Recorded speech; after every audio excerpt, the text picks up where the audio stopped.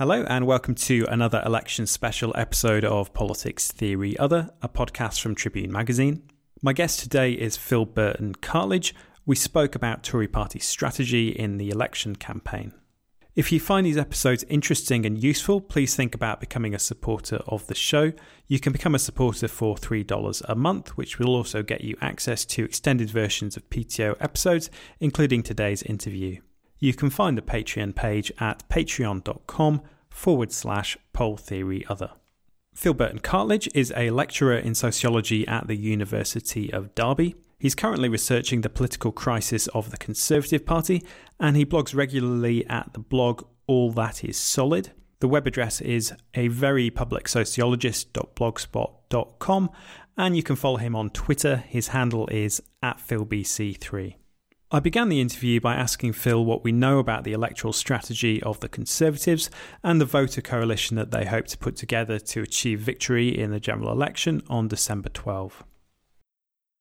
Well, I suppose we've been quite lucky in Boris Johnson has been very loud in telegraphing his intentions about how he intends to run a general election since just before the Tory party election contest. It was quite clear from the off that his leadership campaign was all about Brexit.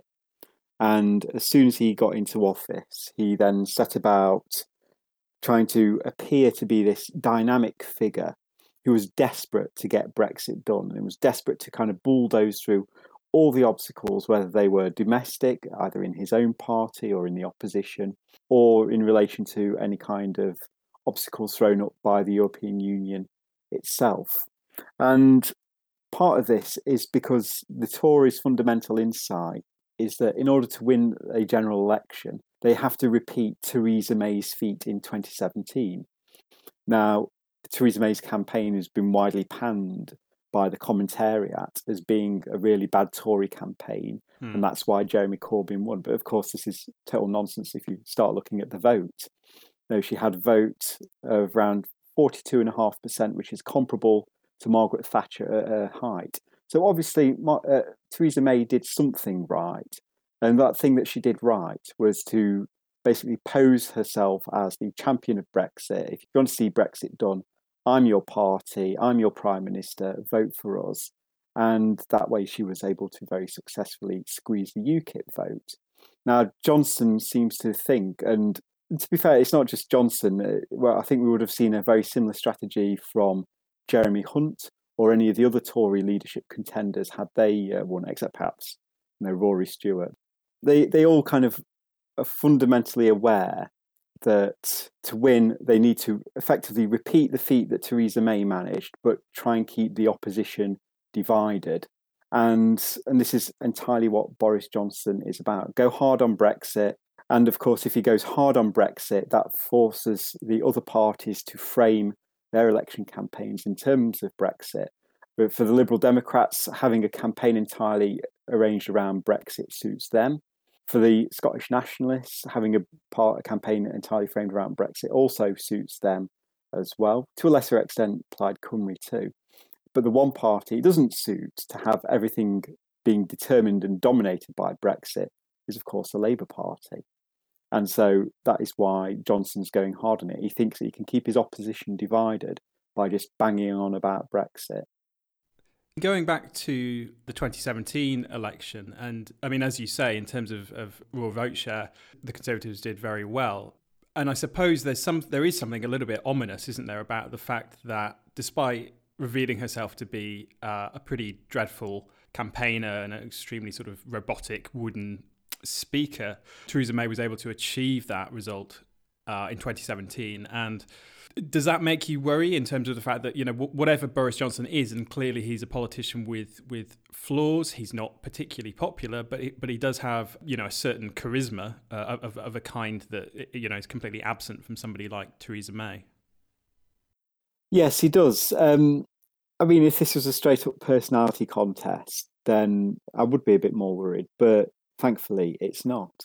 And I guess one of the difficulties that Boris Johnson has is one that Theresa May didn't have, and that is he's got to think about a viable opposition from the Brexit Party. Now, as we saw on Friday, Nigel Farage has telegraphed his intention to stand in over 500 seats. He was on Andrew Marr this Sunday morning saying more or less the same thing. This is going to get Boris Johnson quite worried because he knows that some of those 2017 voters that stayed with the Conservatives did stay with the Conservatives because they had a Brexit proposition, if you like. Now, the thing is and some of those, of course, were what you might loosely describe as ex-Labour voters. Now, I kind of always very wary of the term of ex-Labour voters because having door knocked many times in Stoke-on-Trent and spoken to voters on the doorstep who said, oh yeah, I always used to vote Labour, and it turns out they haven't voted Labour since 2005 or 2001. I mean, to what extent can you describe them as ex-Labour voters? But nevertheless, some of those kinds of people did not all return to Labour in 2017. Those that kind of used, if you like, UKIP, who'd been voting UKIP all throughout the 6 years up until 2017, then ditched them for the for the Conservatives. They didn't go back to Labour. Some did, but a lot of them didn't. And the issue here is, would Boris Johnson be able to keep hold of them, especially when you've got Nigel Farage saying that this is not a proper Brexit? I mean, it's quite interesting to see that in one of the big right-wing Sunday papers today, you have a big headline on the front page, a pro-Boris Johnson editorial, effectively. And on the inside, there's a double-page Brexit Party advert denouncing Boris Johnson's deal.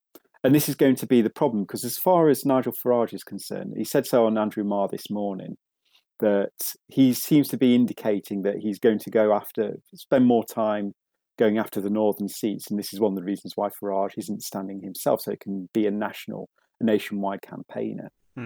But the problem for the Tories is that to mobilise their vote, they require the right-wing press to do the business for them. And I'm sure editorially they will. But they're going to run those Brexit Party adverts because the financial model has put all these papers into a precarious position.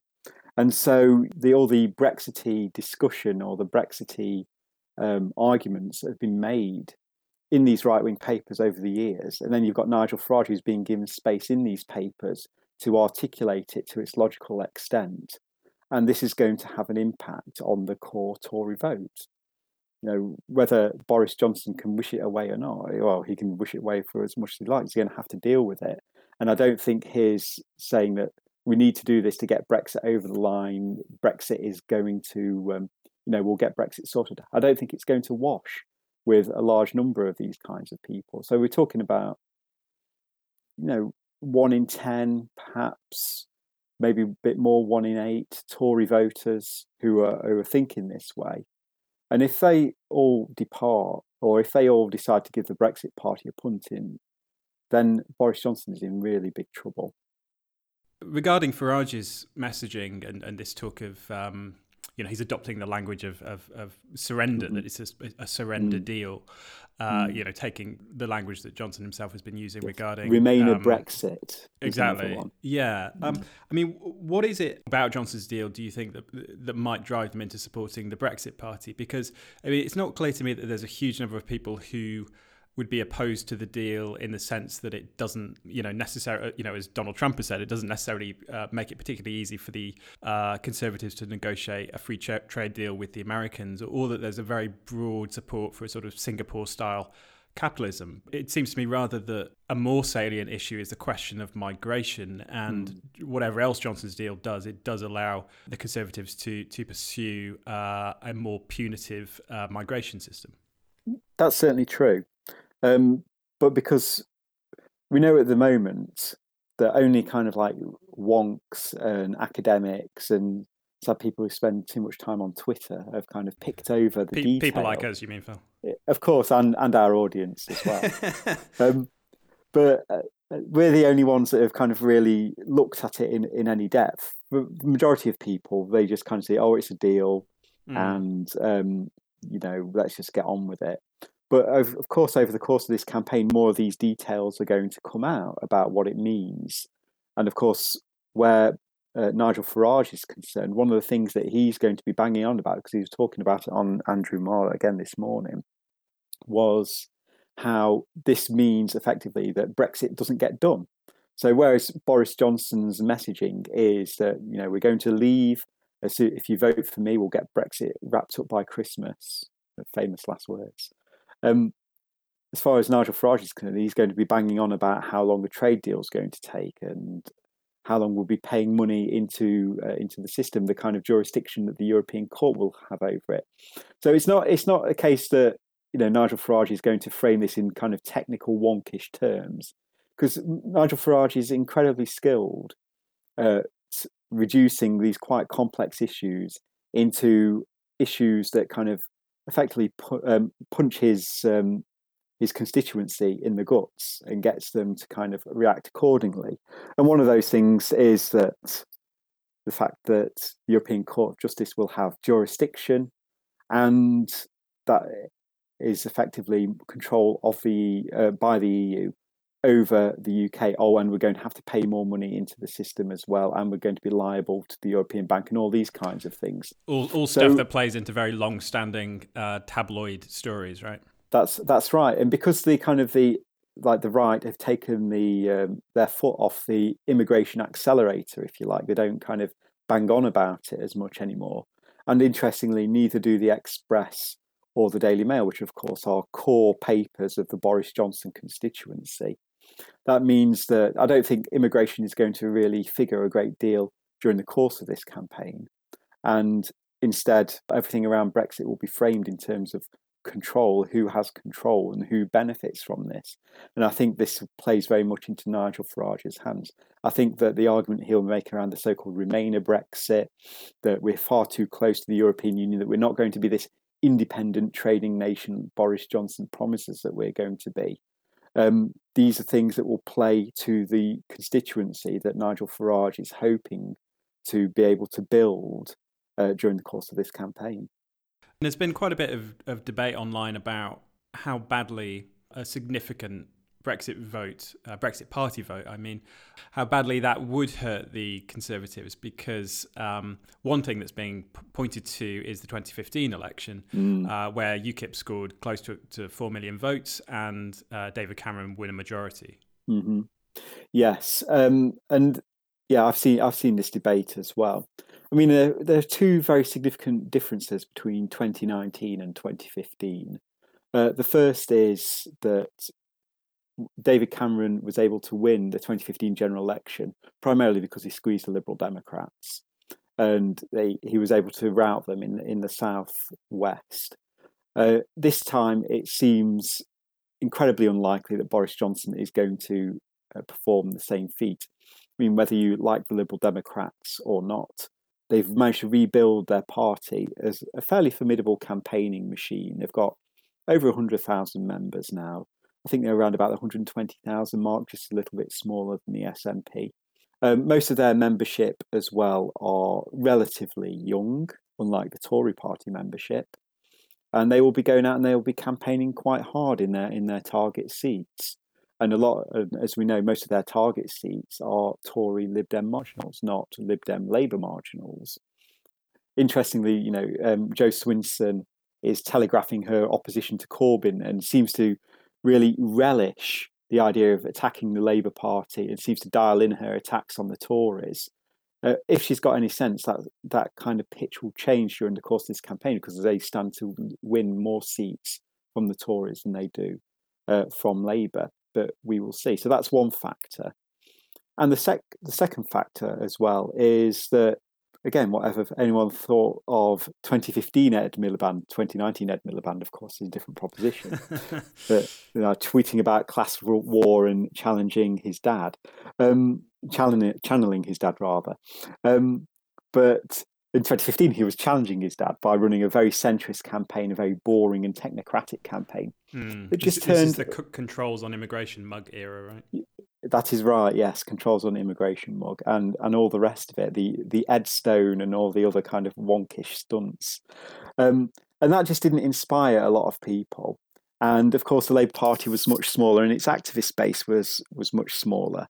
Now, of course, the Labour Party is quite different. The Labour Party, again, is fighting this election from a position of relative weakness. And as we have seen 3 times now, during the 2015 leadership contest, during the 2016 leadership election, and then from the 2017 general election, we have 3 examples now of Jeremy Corbyn successfully leading an insurgency. And here we are on the 4th occasion. You'd be incredibly dumb to bet against him being able to do the same thing again.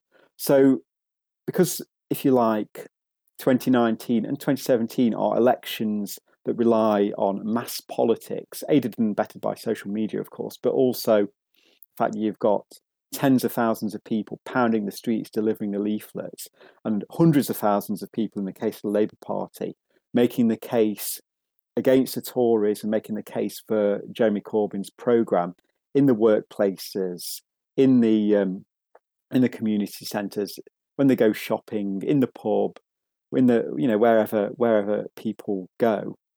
That is a massive asset that Labour Party has now that they did not have in 2015. And it is an asset that can cut across any kind of populist appeal that Boris Johnson makes, any kind of populist appeal that the Brexit Party might make in Labour Party constituencies. And that's why I think that looking to 2015 and expecting, I certainly think the Brexit Party will do better than UKIP did in 2017. I don't think we'll see the same kind of unevenness that we saw in 2015, where UKIP did proportionally better in Labour-held seats than they did in Tory seats. One thing we've seen, particularly in the last few days, is more indication of the changing composition of the Conservative Parliamentary Party. Announcements from people on the more liberal wing of the party, such as Amber Rudd and Nicky Morgan, announcing that they're not going to be standing. How badly do you think this hurts the Conservatives in terms of being able to continue to appeal to Conservative voters who were quite happy with the sort of the Cameron Osborne wing of the party ruling the roost? I think this is a very big problem for Boris Johnson, and it's also an opportunity for Jo Swinson.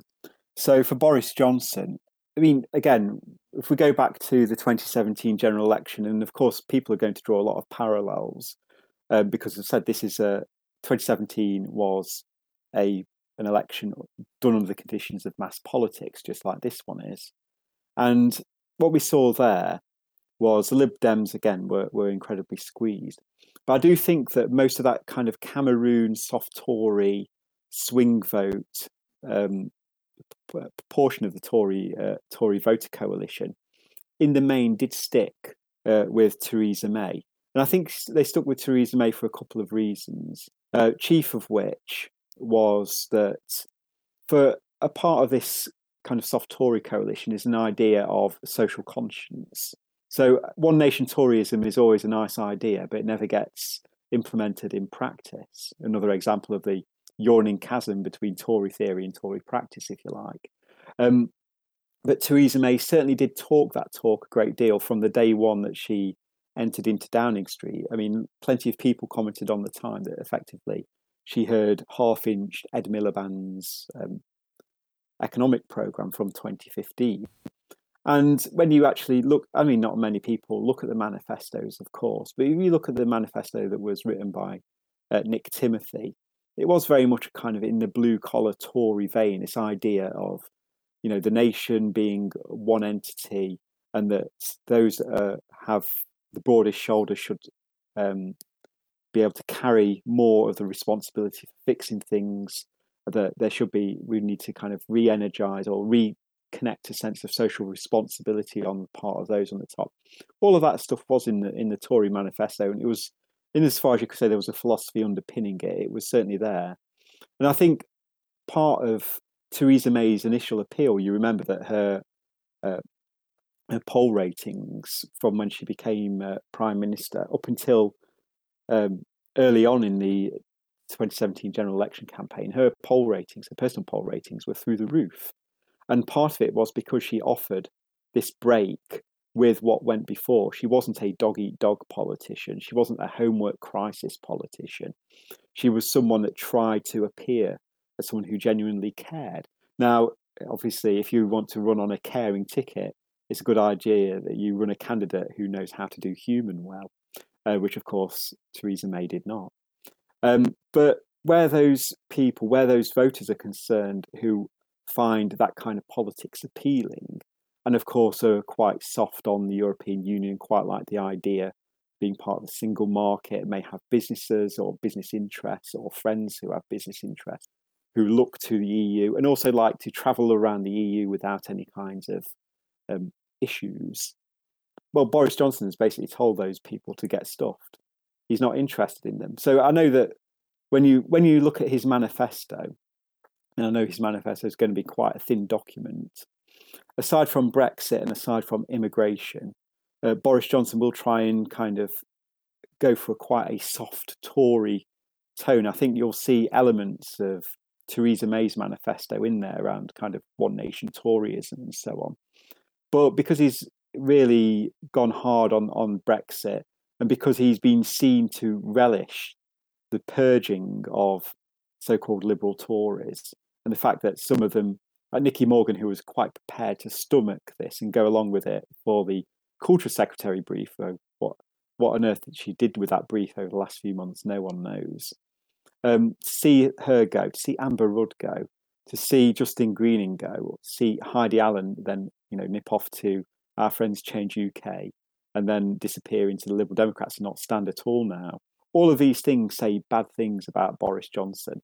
And I think that those kinds of people who look to those sorts of politicians certainly will not be voting Boris Johnson this time and will find the Liberal Democrats a much more congenial proposition. Regarding this sort of reheating of the Nick Timothy strategy, the Erdington conservatism, as it was called, I mean, there was an interesting story I saw a couple of days ago. Anthony Seldon's new book is being serialised in The Times. It's called May at 10, and it's all about Theresa May and the May campaign. And there are some interesting things in that. I mean, one of them is her response to the Brexit referendum, where apparently she was in tears, expressing upset about how working class voters were going to be hurt the most by us leaving the European Union. And I wonder if this points to a problem that Boris Johnson has in terms of that he's really going to sort of struggle to seem like he genuinely cares about the voters he's trying to appeal to in northern working class constituencies, because I mean, clearly, Theresa May wasn't interested in doing things that would seriously help those communities. She was never interested in a serious economic offer. But there is that kind of, and Will Davis has written about this in the London Review of Books, this kind of protective conservative ethos that is particularly salient in the Home Office, where there does seem to be a sort of, it seems kind of genuine, their concern for these people, but it's only able to express that concern by understanding the working class as white, as reactionary, and that the way you look after these people is by hammering migrants and going after criminals, rather than offering a sort of substantive economic offer along the lines that the Labour Party is offering. And it's very hard to imagine Boris Johnson in tears for anybody really, with the possible exception of himself. Yeah, I'd completely agree with that.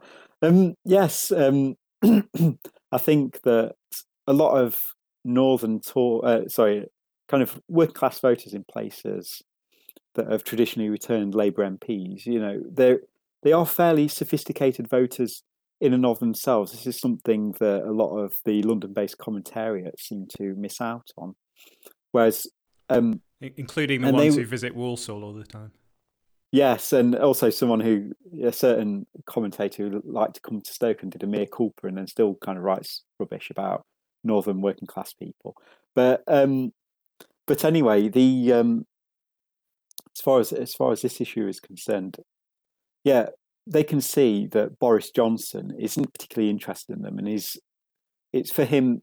The problem with Boris Johnson is because he's acted in such a cynical manner all throughout his career.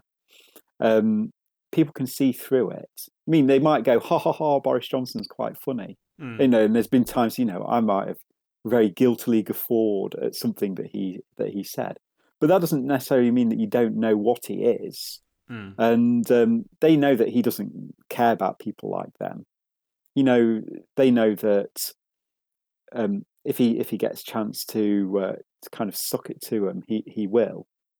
So, I mean, you do think he'll struggle to have that kind of authenticity that Theresa May seemed to have, at least at the beginning of her campaign. I mean, I was listening to Stephen Bush on a I forget which podcast it was, but he was talking about the way in which Theresa May initially came across as the sort of person you might know. And there is something quite sort of like school board of governors about Theresa May. Yes. Whereas Boris Johnson is obviously a more sort of rarefied elite figure than her. Yes, that's entirely right. And the thing is, yes, people have certainly encountered people like Theresa May in their lives. And of course, this is part of the appeal of someone like Nigel Farage as well. Nigel Farage is the kind of the well-to-do guy who's a gaffer of a firm or something like that, who might banter with his workers and that kind of thing. People all know a Nigel Farage type, and also people all know a Jeremy Corbyn type as well. The kind of the he always gets likened to the geography teacher, but he does come across as someone who you could knock on someone's door and they might say, "I absolutely hate that Corbyn," but they will certainly agree with you that he genuinely cares about what he thinks, that he genuinely cares about the people who sleep rough, the people that have to access the food banks, the people that can't get on the housing ladder. And this is the part of the problem. We've now got in wider culture more generally, you're seeing this kind of shift in management culture, and people will have experienced this in the workplace, towards a kind of a gloss of care, of management taking responsibility for their workers and wanting to care about the well-being of their workers, kind of the whole stress on work-life balance. Now, of course, this is something that only really applies to people who work in secure or full-time jobs, but nevertheless it's there in wider culture, and we see this ethic of care in public sector, in public services and so on. And I think in a way that Jeremy Corbyn is sort of riding this cultural wave of this ethic of care, and Boris Johnson's very much part of the old school of, this is how it is, take it or leave it. I'm only in it for myself. If you don't like this, tough. You're just going to have to deal with it. And I think that is going to be pretty much a bit of a negative as far as he's concerned. Obviously, particularly with people who benefit from this culture of care. Also the kind of layers of management who are fully signed up to this culture of care ethos, who may have voted Tory in the past. Again, these might cross over with the sort of the soft Tory, the Cameroons and so on. But again, this cadre of management is growing all the time. And that also poses Johnson a bit of a difficulty. I mean, one of the things that is pointed to as an advantage Johnson holds over his opponents, including in the Conservative Party, and we saw this during the leadership campaign, is this notion that he's a sort of transgressive politician in the mold of, obviously there are differences, but it's somewhat in the mold of somebody like Donald Trump or Salvini in Italy, and that there's a kind of frisson of excitement that people experience in seeing a politician who will say sort of outrageous things, and we've certainly seen Boris Johnson saying plenty of outrageously racist things and tilting at a sort of more authoritarian streak during the prorogation moment. But do you feel that sort of appeals to quite a fairly niche section of the electorate and doesn't have won't really fit with this electoral strategy of trying to gobble up seats in the north? Yes, because of course his problem is that you could say that Jeremy Corbyn is transgressive, because Jeremy Corbyn's Labour is all about talking about the kinds of policies, talking about the kinds of issues that have been effectively excluded from mainstream politics for some time. And these are issues that Boris Johnson has zero interest in. So, if you like, Boris Johnson has to face that transgression from his left. On the right, of course, he has to face a transgression from Nigel Farage, who, of course, can talk about some of these issues. And actually, has probably been less racist than Boris Johnson has in his pronouncements. But that's because I think Nigel Farage is a more skilled politician than Johnson is. But you've got a proposition that's, again, very black and white, very take it or leave it from Nigel Farage, who will also be, all throughout this campaign criticising Boris Johnson. The only kind of thing that Boris Johnson can really pull off, I suppose, is if he eats a bit of humble pie and tries to come across as oh no, they're picking on me, as a kind of a sort of an underdog. And it's very hard to appear as an underdog when you are someone like Boris Johnson, when you've been at the top of politics for 20 years, when you're from an incredibly privileged background, when you've been to Eton and all the rest of it. So I think he's got a real difficulty there. He can try and go and be transgressive on the right and be kind of explicitly racist if he wants, but of course he can always be outbid by the Brexit Party there. Or he can try and be transgressive and try and park some of his tanks on Labour's lawn. But if he does that, Labour can always outbid any kind of positive, and I use that term advisedly, any positive elements of the Tory programme that he might put forward, such as, I don't know, more money for the NHS or, more coppers on the streets, all those kinds of things, more housing. Labour have got a better offer on all of those things. So he is really between a rock and a hard place, Johnson is. I don't think he's going to enjoy this election campaign at all.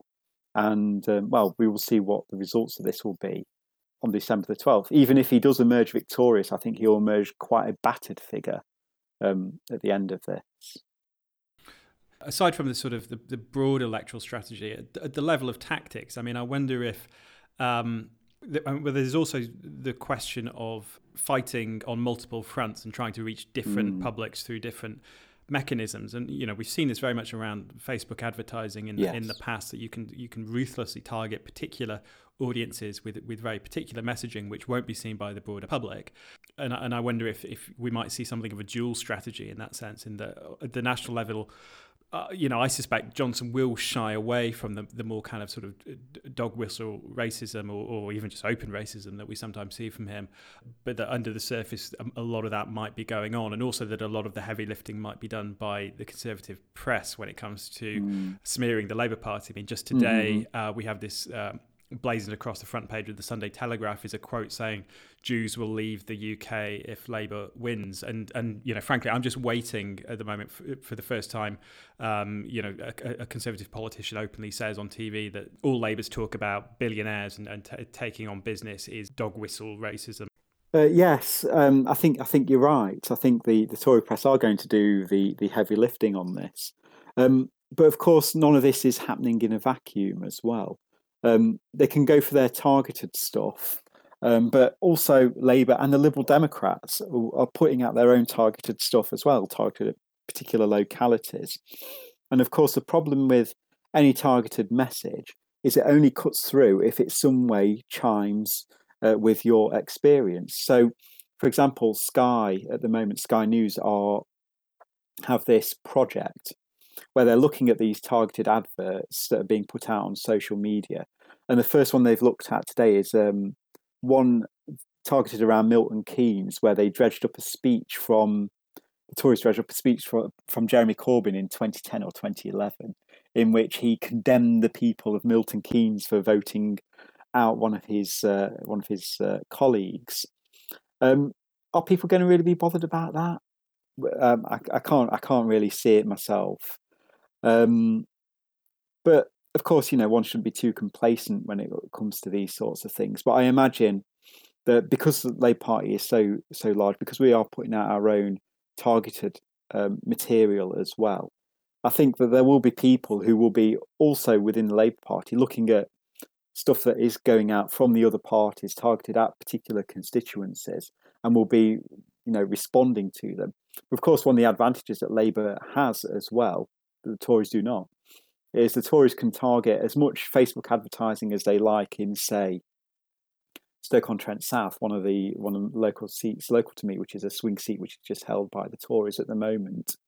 But that stuff can be countered on the doorstep by the army of volunteers that are going out there. Whereas the small North Staffordshire Conservative Association, they've only got, say, around 24 activists that they're going to have to split between 4 or 5 seats, it's going to be quite tricky for them to back up, if you like, social media, the air war with the muscle on the ground, as I like to say. You've been listening to Politics Theory Other, a podcast from Tribune Magazine. If you would like to hear the extended version of this interview, please consider supporting the show via Patreon. You can find the page at patreon.com/polltheoryother. Thanks for listening.